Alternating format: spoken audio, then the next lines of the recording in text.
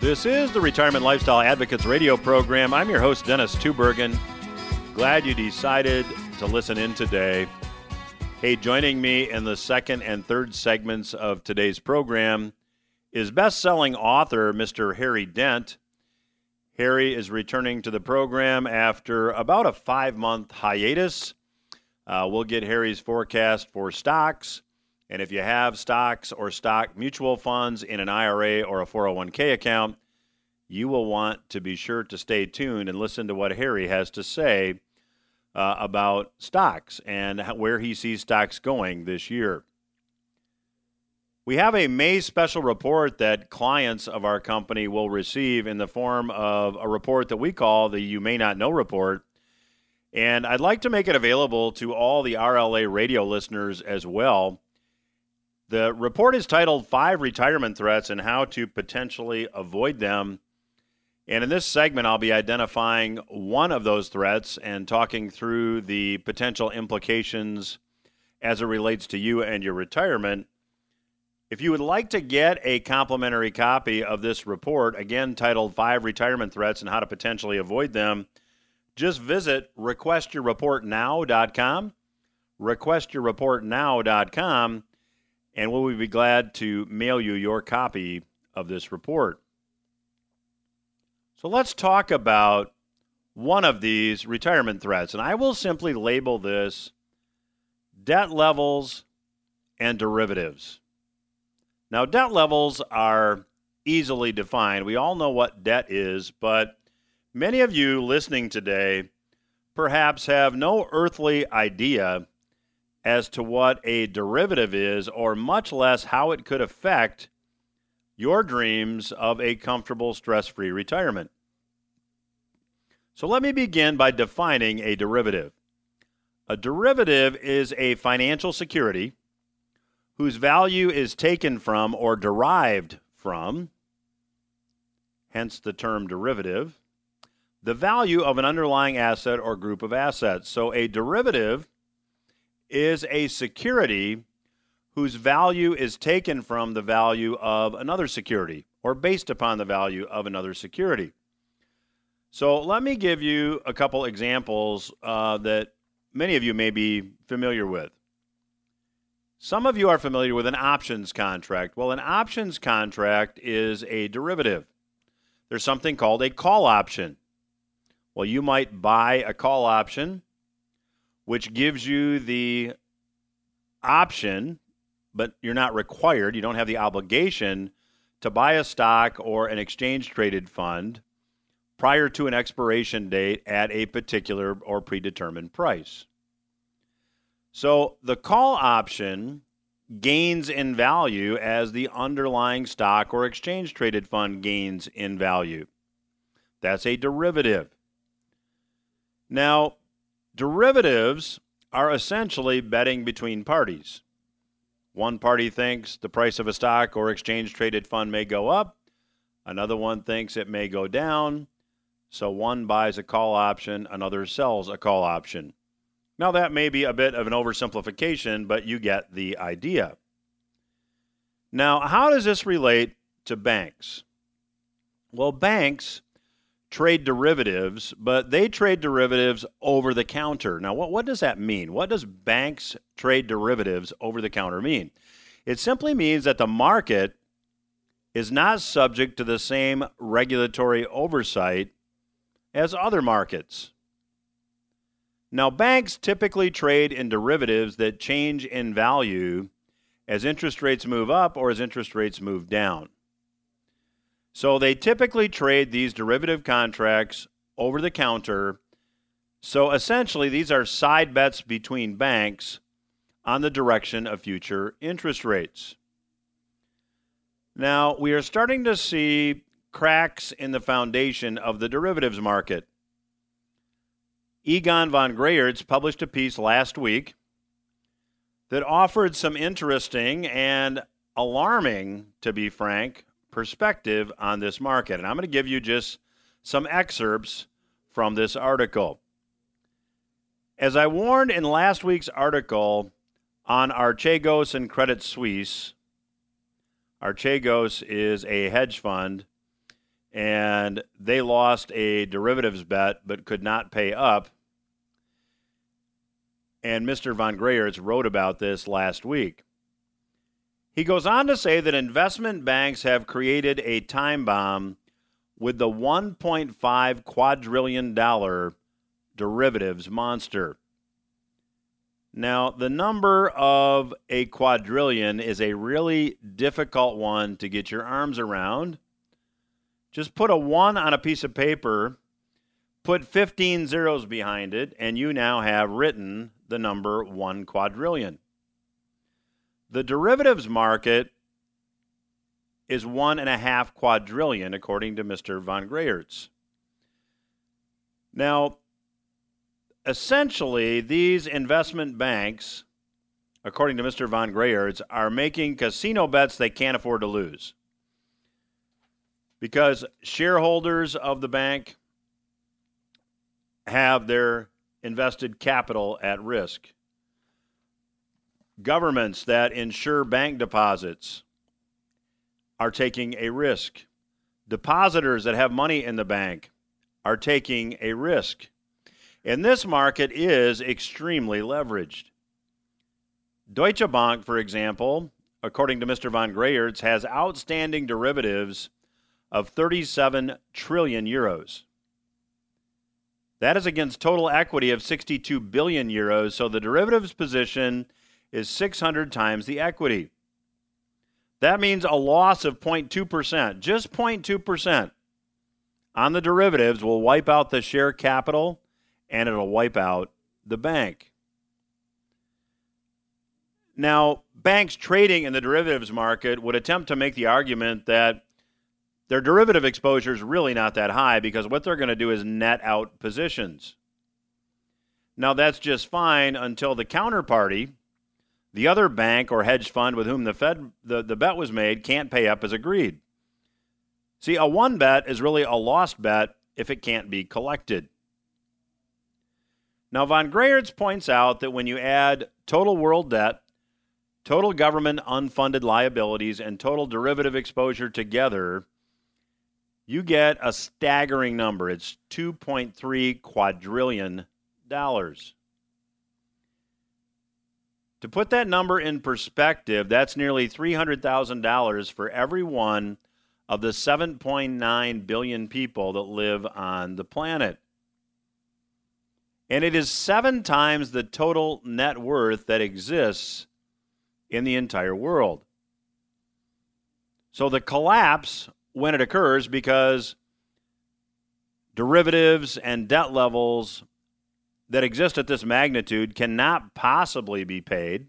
Those obligations cannot possibly be met because it will require about 7 times the total wealth that exists in the world to correct or to fix the problem. In other words, the problem is simply too large to correct or to fix. But governments and central banks are likely to try by creating even more money. That will lead to an outcome that we have been talking about for a very long time. Inflation followed by deflation. And the other 4 threats that are outlined in the May report lead to this same conclusion. And the report also offers you some strategies to consider for your own individual financial situation. So if you would like to get a copy of the May report titled 5 Retirement Threats and How to Potentially Avoid Them, go to the website requestyourreportnow.com. The website, again, is requestyourreportnow.com. We will be glad to send you your complimentary copy of the May report. Just go to the website, let us know your name and where to mail the report, and we'll get it out to you as soon as it becomes available. And also, if you've not yet downloaded the RLA app, go to the App Store on your smartphone and search for Your RLA. That's YOURRLA, YOURRLA, and you'll find the RLA app, which you can download and get all of our free resources there. I'll be back after these words with Mr. Harry Dent.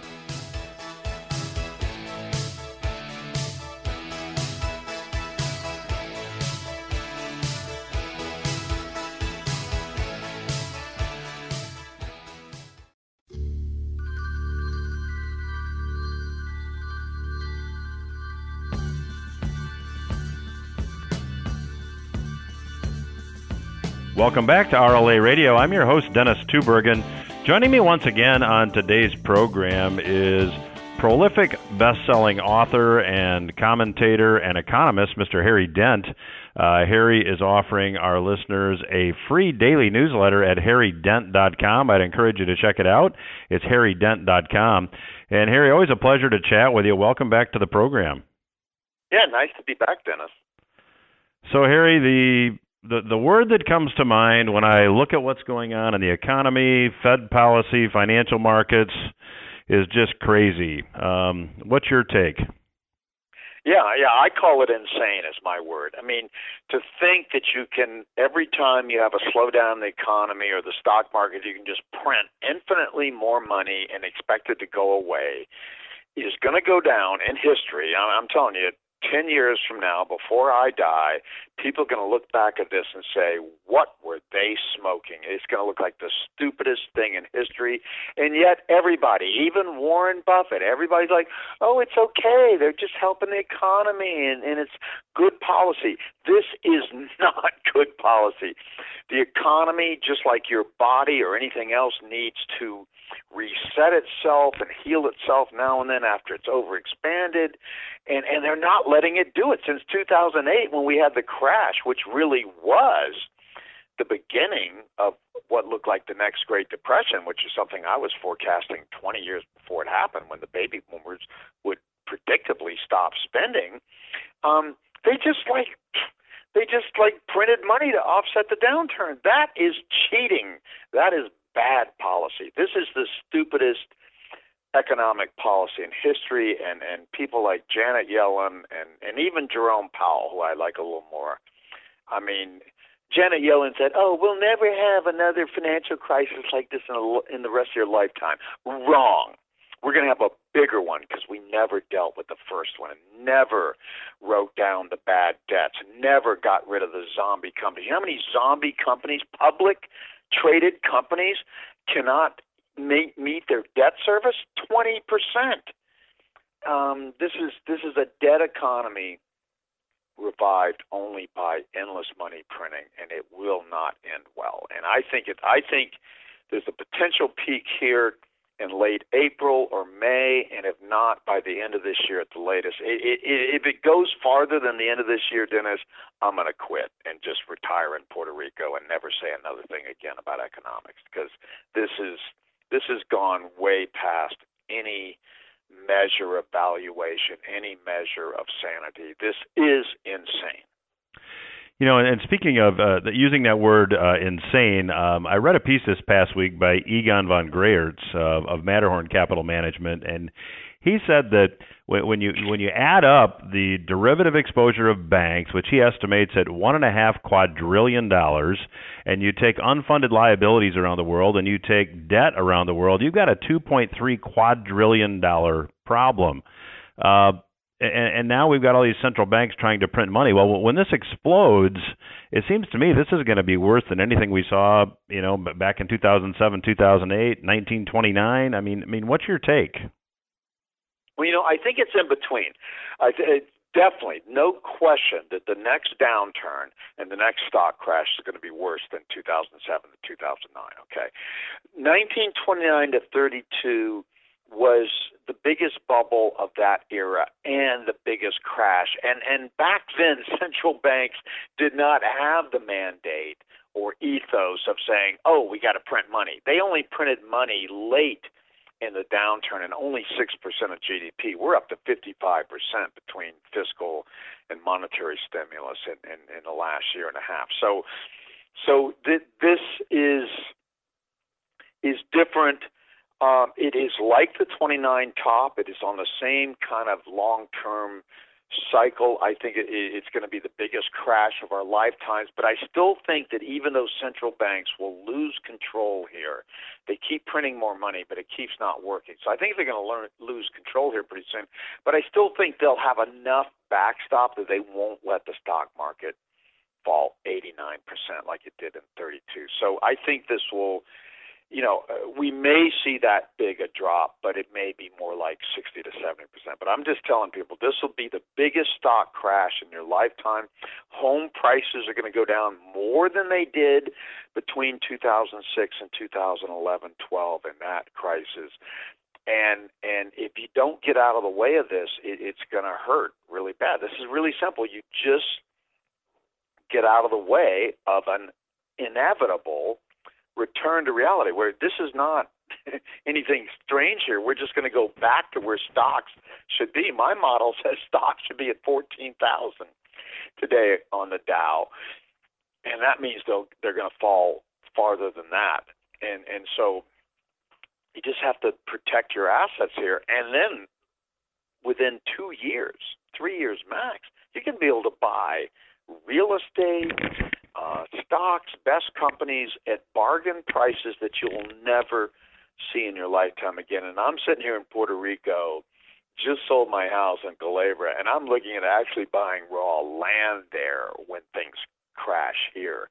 And they won't crash as bad here in Puerto Rico, but they could crash, but because it's like the next St. John. So I'm always looking for opportunities, and you know what the best opportunities? When things go down. So people say, oh, Harry, you're so bearish. I'm like, no, wake up. If I'm right, we're going to see the buy opportunity of a lifetime and everything from stocks to real estate. And but you have to get out of the way. You can't listen to your financial advisor that's going to say, oh, just hold, there's correction, just hold. No, this is not a normal correction. This is going to be a 1929 to 32 or 1972 to 74 style reset in stock prices and real estate and stuff, and you have to get out of the way. You can't hold through this. It's going to be at least a 60 to 70% crash in stocks and maybe 80 to 90%. You've got to get out of the way of that. It takes too long to recoup those losses. Well, if you're just joining us, we're chatting today with Mr. Harry Dent. You can get a free daily newsletter from Harry by visiting harrydent.com. And Harry, in the past, we've talked a lot about some of the demographic research that you've done, and back I believe it was in the 80s. You can correct me if I'm wrong. You wrote a book called The Great Boom Ahead, which was based largely on demographic research. So, based upon your research, how do you see this playing out from just a demographic perspective?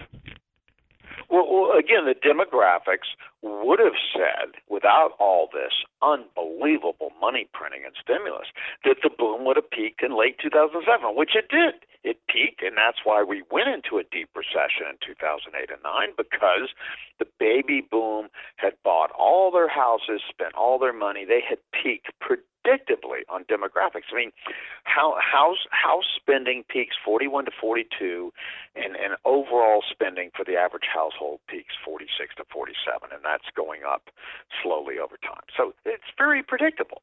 So I said, 2008, we would be in the next depression. Well, we started to look like that depression because the downturn was much stronger than 2001 to 2 and previous downturns, and that's when the central banks panicked and just started printing money nonstop. And Mario Draghi said, "I will print unlimited amounts of money, to stop this, you from shorting our stocks and stop this downturn."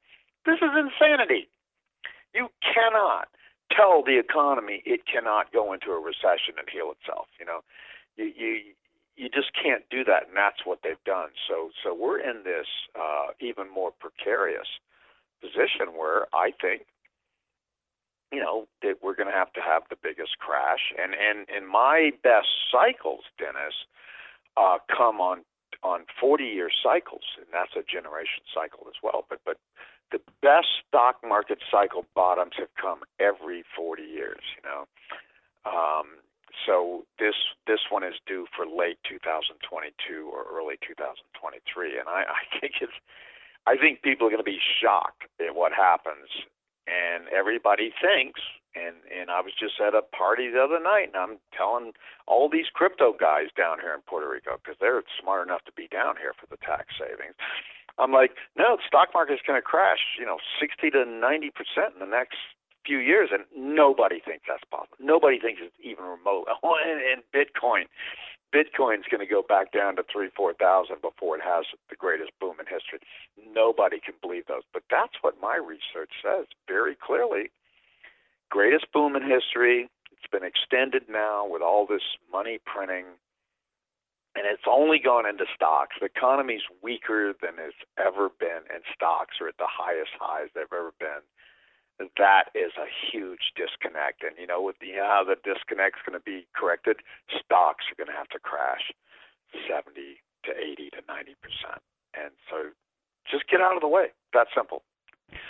So, Harry, the Federal Reserve has now really one policy, and that is keep interest rates at zero and print. And I think they're printing to the tune now of about $150 billion a month. And the current policy or policy guidance issued by Mr. Powell is you're going to see that for the next 24 months. So, when this crash occurs, won't their reaction just be do more?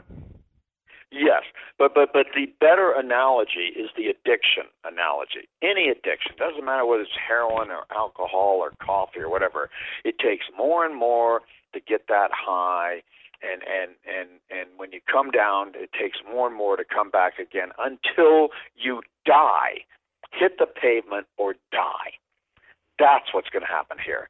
They are going to keep doing what they're doing until it doesn't work, and it's already not working. Why have they shifted suddenly to fiscal stimulus in this last cycle? Because the monetary stimulus, even though they've done it exponentially higher, is not working that much. I mean, how many times do people need to refinance their house or buy a little bigger house with these low interest rates, artificially low interest rates, until it just doesn't work? And now the fiscal stimulus is going to kick in, and that's going to work a little better short term. But, I'm already seeing signs, Dennis, in my economic indicators. The economy's not responding. The markets are expecting a huge rebound here that's going to continue. And you know what? China already had its rebound earlier than us, and it's already stalling and reversing. So I think that's what's going to happen here. This rebound is going to be just a short-term response from, the economy was down and a lot of stimulus, and now people are going to spend to catch up, and then it's going to be over, because my demographic model, which is the best indicator of reality. I didn't even expect this when I invented this, Dennis. The best economic reality of where stocks and the economy should be, and it says stocks should be at 12 to 14,000 today. So we're going to go back down to reality to catch up with that. That's all we're going to do here, is go back down to reality after the biggest bubble in modern history. This makes 1929 bubble look like nothing, and this is global, and it's real estate, and it's stocks, and it's bonds, it's everything. This is the greatest bubble in modern history, and if you study bubbles like I started to have to do 10 to 15 years ago when I realized we were in a bubble economy, you got to get the hell out of the way. When bubbles burst, has never, Dennis, been a soft landing of any bubble in history. And if this is the first one, I will apologize, but I am not going to bet on that. Well, my guest today is Mr. Harry Dent. You can get his free daily newsletter by visiting harrydent.com. The website, again, is harrydent.com. I'd encourage you to check it out. And I'll continue my conversation with Harry when RLA Radio returns. Stay with us.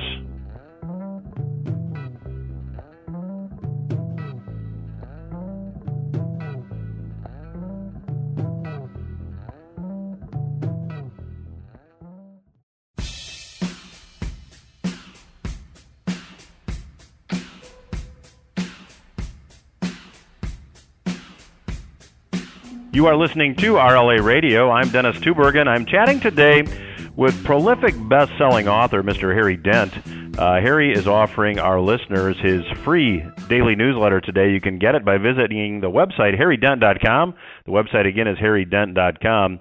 And Harry, for our listeners maybe that are not familiar with your demographic research, which you really pioneered many, many years ago, can you just give them a kind of a cursory explanation as to the basis of the predictability of this demographic research?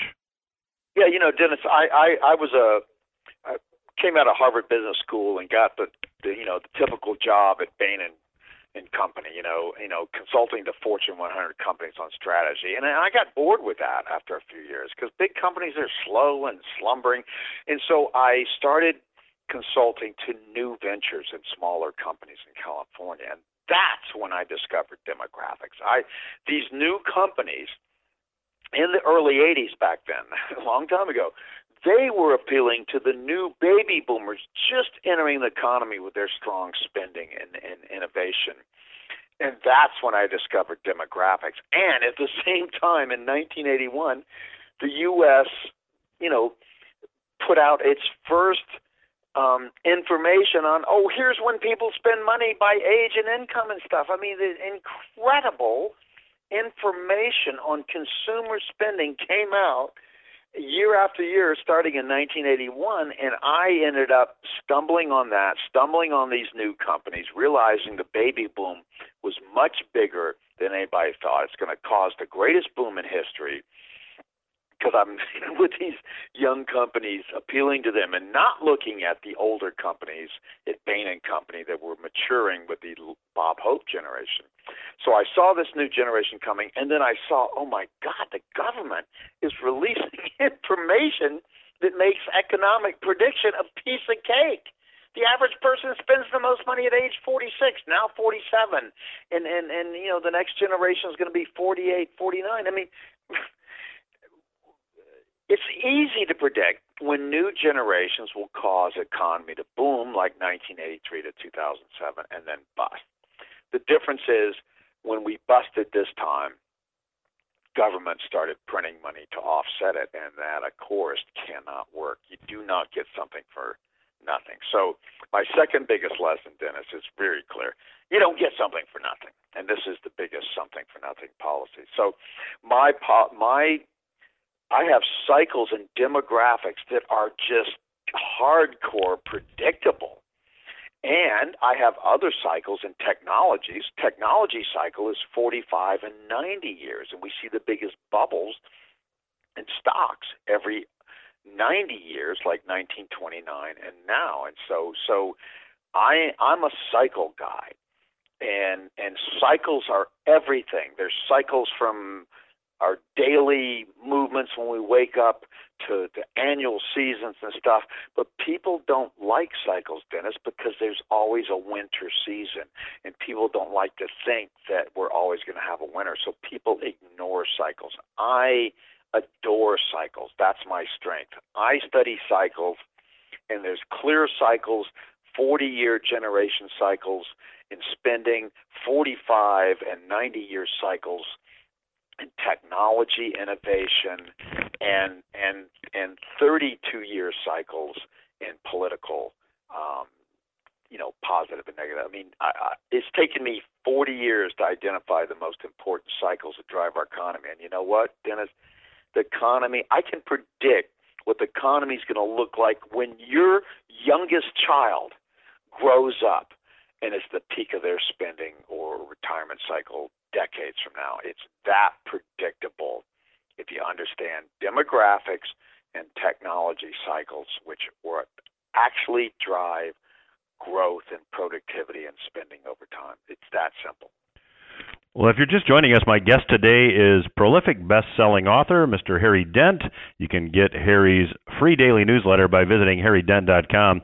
So, Harry, let's dig into these cycles a little bit because, that's just fascinating. And let's talk about this generational cycle. I think you said it was a 40-year cycle.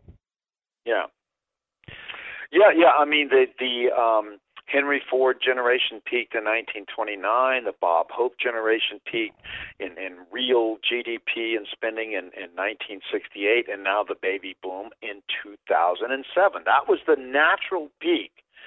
And back in the early to mid 80s, I was predicting we're going to see the greatest boom in history because this baby boom was larger than the generation before, and much larger. And that's what we saw. Nobody saw. Dennis, when I was putting out my first books in 1989, The Power to Predict, in 1992, The Great Boom Ahead, as you mentioned, people thought I was an idiot saying there's going to be a great boom. They thought the 80s was it. I'm like, no, this boom is just starting. I could measure it from this generational pattern. I just lagged the birth index 46 to 47 years for the peak in spending. I mean, a 10-year-old could do this, okay? It's not genius. It's just understanding what's important and not. And my criticism of economists, and I will go to my grave with this, they don't know what's important. They're academics, never had sex, never run a business, and don't understand what's important to the economy. And you know what's important right now, Dennis? We just had the biggest downturn that in 2008-9 that needed a lot of restructuring of business and investments and stuff, and the central bankers didn't let it happen. So we're in this crippling recovery that takes exponentially more stimulus to just grow. And quote this number: 1.6% has been the average GDP growth rate since the bottom in 2009. 1.6%, the worst recovery in all of history, and stocks are at the highest highs, most overvalued, and like everything's beautiful. It's not beautiful. So money printing drives up stocks. It does not drive up consumer spending substantially. And we're in this weak economy with overvalued stocks, and it's going to have a reset, and it's going to be major. And I'm telling you, if it doesn't start by the end of this year, and I think even likely by the end of this month or early May, I'm going to quit my profession. Well, let's talk about what happens after the crash. So based on your demographic and generational cycle research, what does the next recovery look like? Well, it will be more like the 1940s and 50s recovery after World War II. It will not be as dramatic because our demographics, the millennial generation, people say, oh, they're bigger and there's more of them. Oh, bull. Yes, there are more of them because they started at higher birth rates and their birth cycle lasted longer. But the relative growth from the millennial generation only takes us back into the late 2030s, 20s, I'm sorry, and 30s, only takes us back to where the baby boom took us. We don't need more homes. We don't need more infrastructures because our population growth is slowing and our generation cycles are slowing. So the next boom will probably start in stocks between late 2022 and 23 sometime. And it may at best take us back, and I don't even think we'll reach there, to where stocks have reached in this bubble where they're overvalued. So we've seen the best of the stock market. We've seen the best of real estate gains in the U.S. forever because we're an aging country, and unless we start opening the gates to many more immigrants, which would love to come in, and I love immigrants myself because they work harder than people here, but whatever your opinion on that, unless we do that, we've seen our best days, and all the growth is not going to be in China because China's seen its best days. It's going to be in Southeast Asia and India. That's the future. And if I could live anywhere in the world as a gringo, I call myself now in Puerto Rico, I'd live in Australia and be investing in the Asian boom. And the Asian boom will no longer be East Asia, which means China, Japan, Korea. It will be Southeast Asia and India and Pakistan. That's going to be the next giant growth area in the world. So that's the future. The future is not hard to predict in general. It's the short-term movements in the stock market that I have to struggle with. Those are harder to predict, and I have my indicators for that, but I'm guessing at the short term, and I just want to be 60 to 70% right to help my newsletter subscribers. In the long term, the future of the world couldn't be more clear and predictable. Demographics and technology cycles tell you where we're going. Well, the clock says we're going to have to stop our conversation there. My guest today has been Mr. Harry Dent. His newsletter is free. It is daily, and you can get it at harrydent.com. The website, again, is harrydent.com. Harry, thank you for joining us today from beautiful, sunny Puerto Rico, and we'd love to have you back down the road. Yeah, I'd love to come back, Dennis. We will return after these words.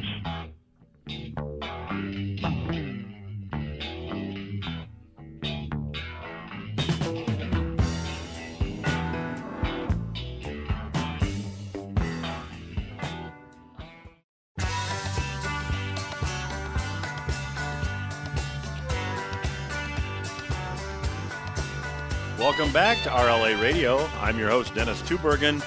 Glad you're listening in today, and thanks again to our special guest, Mr. Harry Dent, for joining us on today's program. In the first segment of today's program, I talked a bit about one of the threats to your dreams of a secure, stress-free retirement. That is the topic of our special report this month. The title of our May special report is 5 Retirement Threats and How to Potentially Avoid Them. You can go to the website, requestyourreportnow.com, to get a complimentary copy mailed to you when it becomes available. The website, again, is requestyourreportnow.com. In this segment, I want to talk about another couple threats outlined in the report. As I talked about with my guest today, Mr. Harry Dent, central banks around the world are printing money at a crazy pace.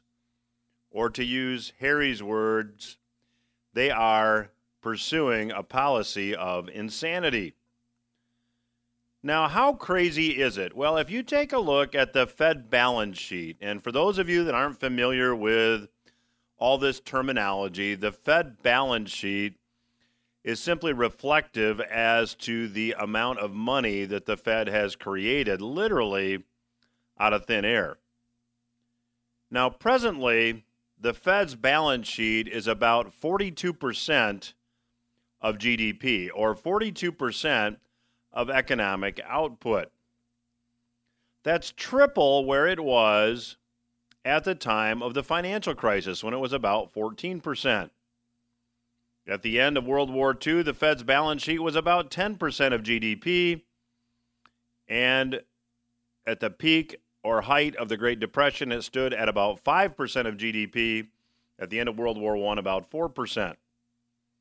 So suffice it to say that the central bank has been creating money at a frenzied pace.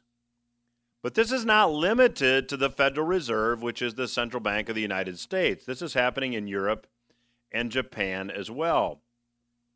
If you look at the European Central Bank's balance sheet, that balance sheet from late 2007 until the end of last year has grown about 700%.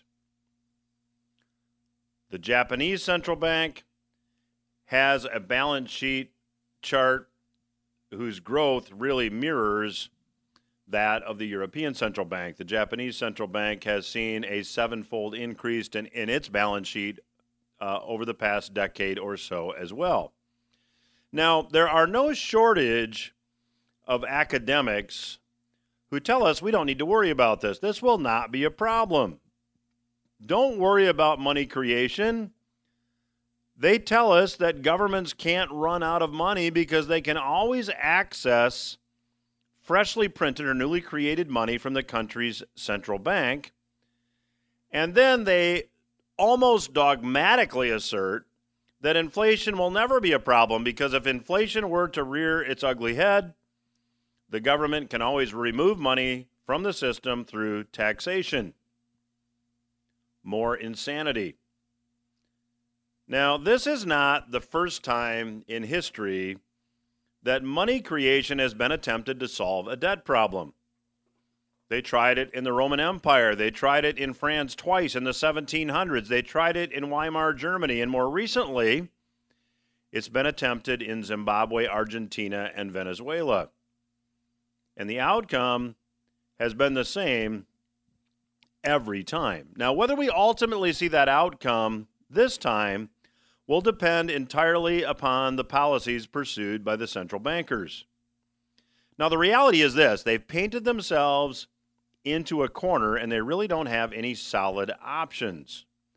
They either, one, stop printing and the debt and derivative time bomb that I talked about in the first segment collapses, or two, they continue money creation until the currency is destroyed, and after the currency is destroyed, the debt and derivative time bomb explodes. Option one is nothing short of a dismal outcome, but option two is worse. Now, if you would like to learn more, I'm offering the May special report on today's program. If you'd like to get a copy of this report, all you need to do is visit requestyourreportnow.com. Requestyourreportnow.com is the website, and I'll be very glad to send you a copy of our May report titled 5 Retirement Threats and How to Potentially Avoid Them.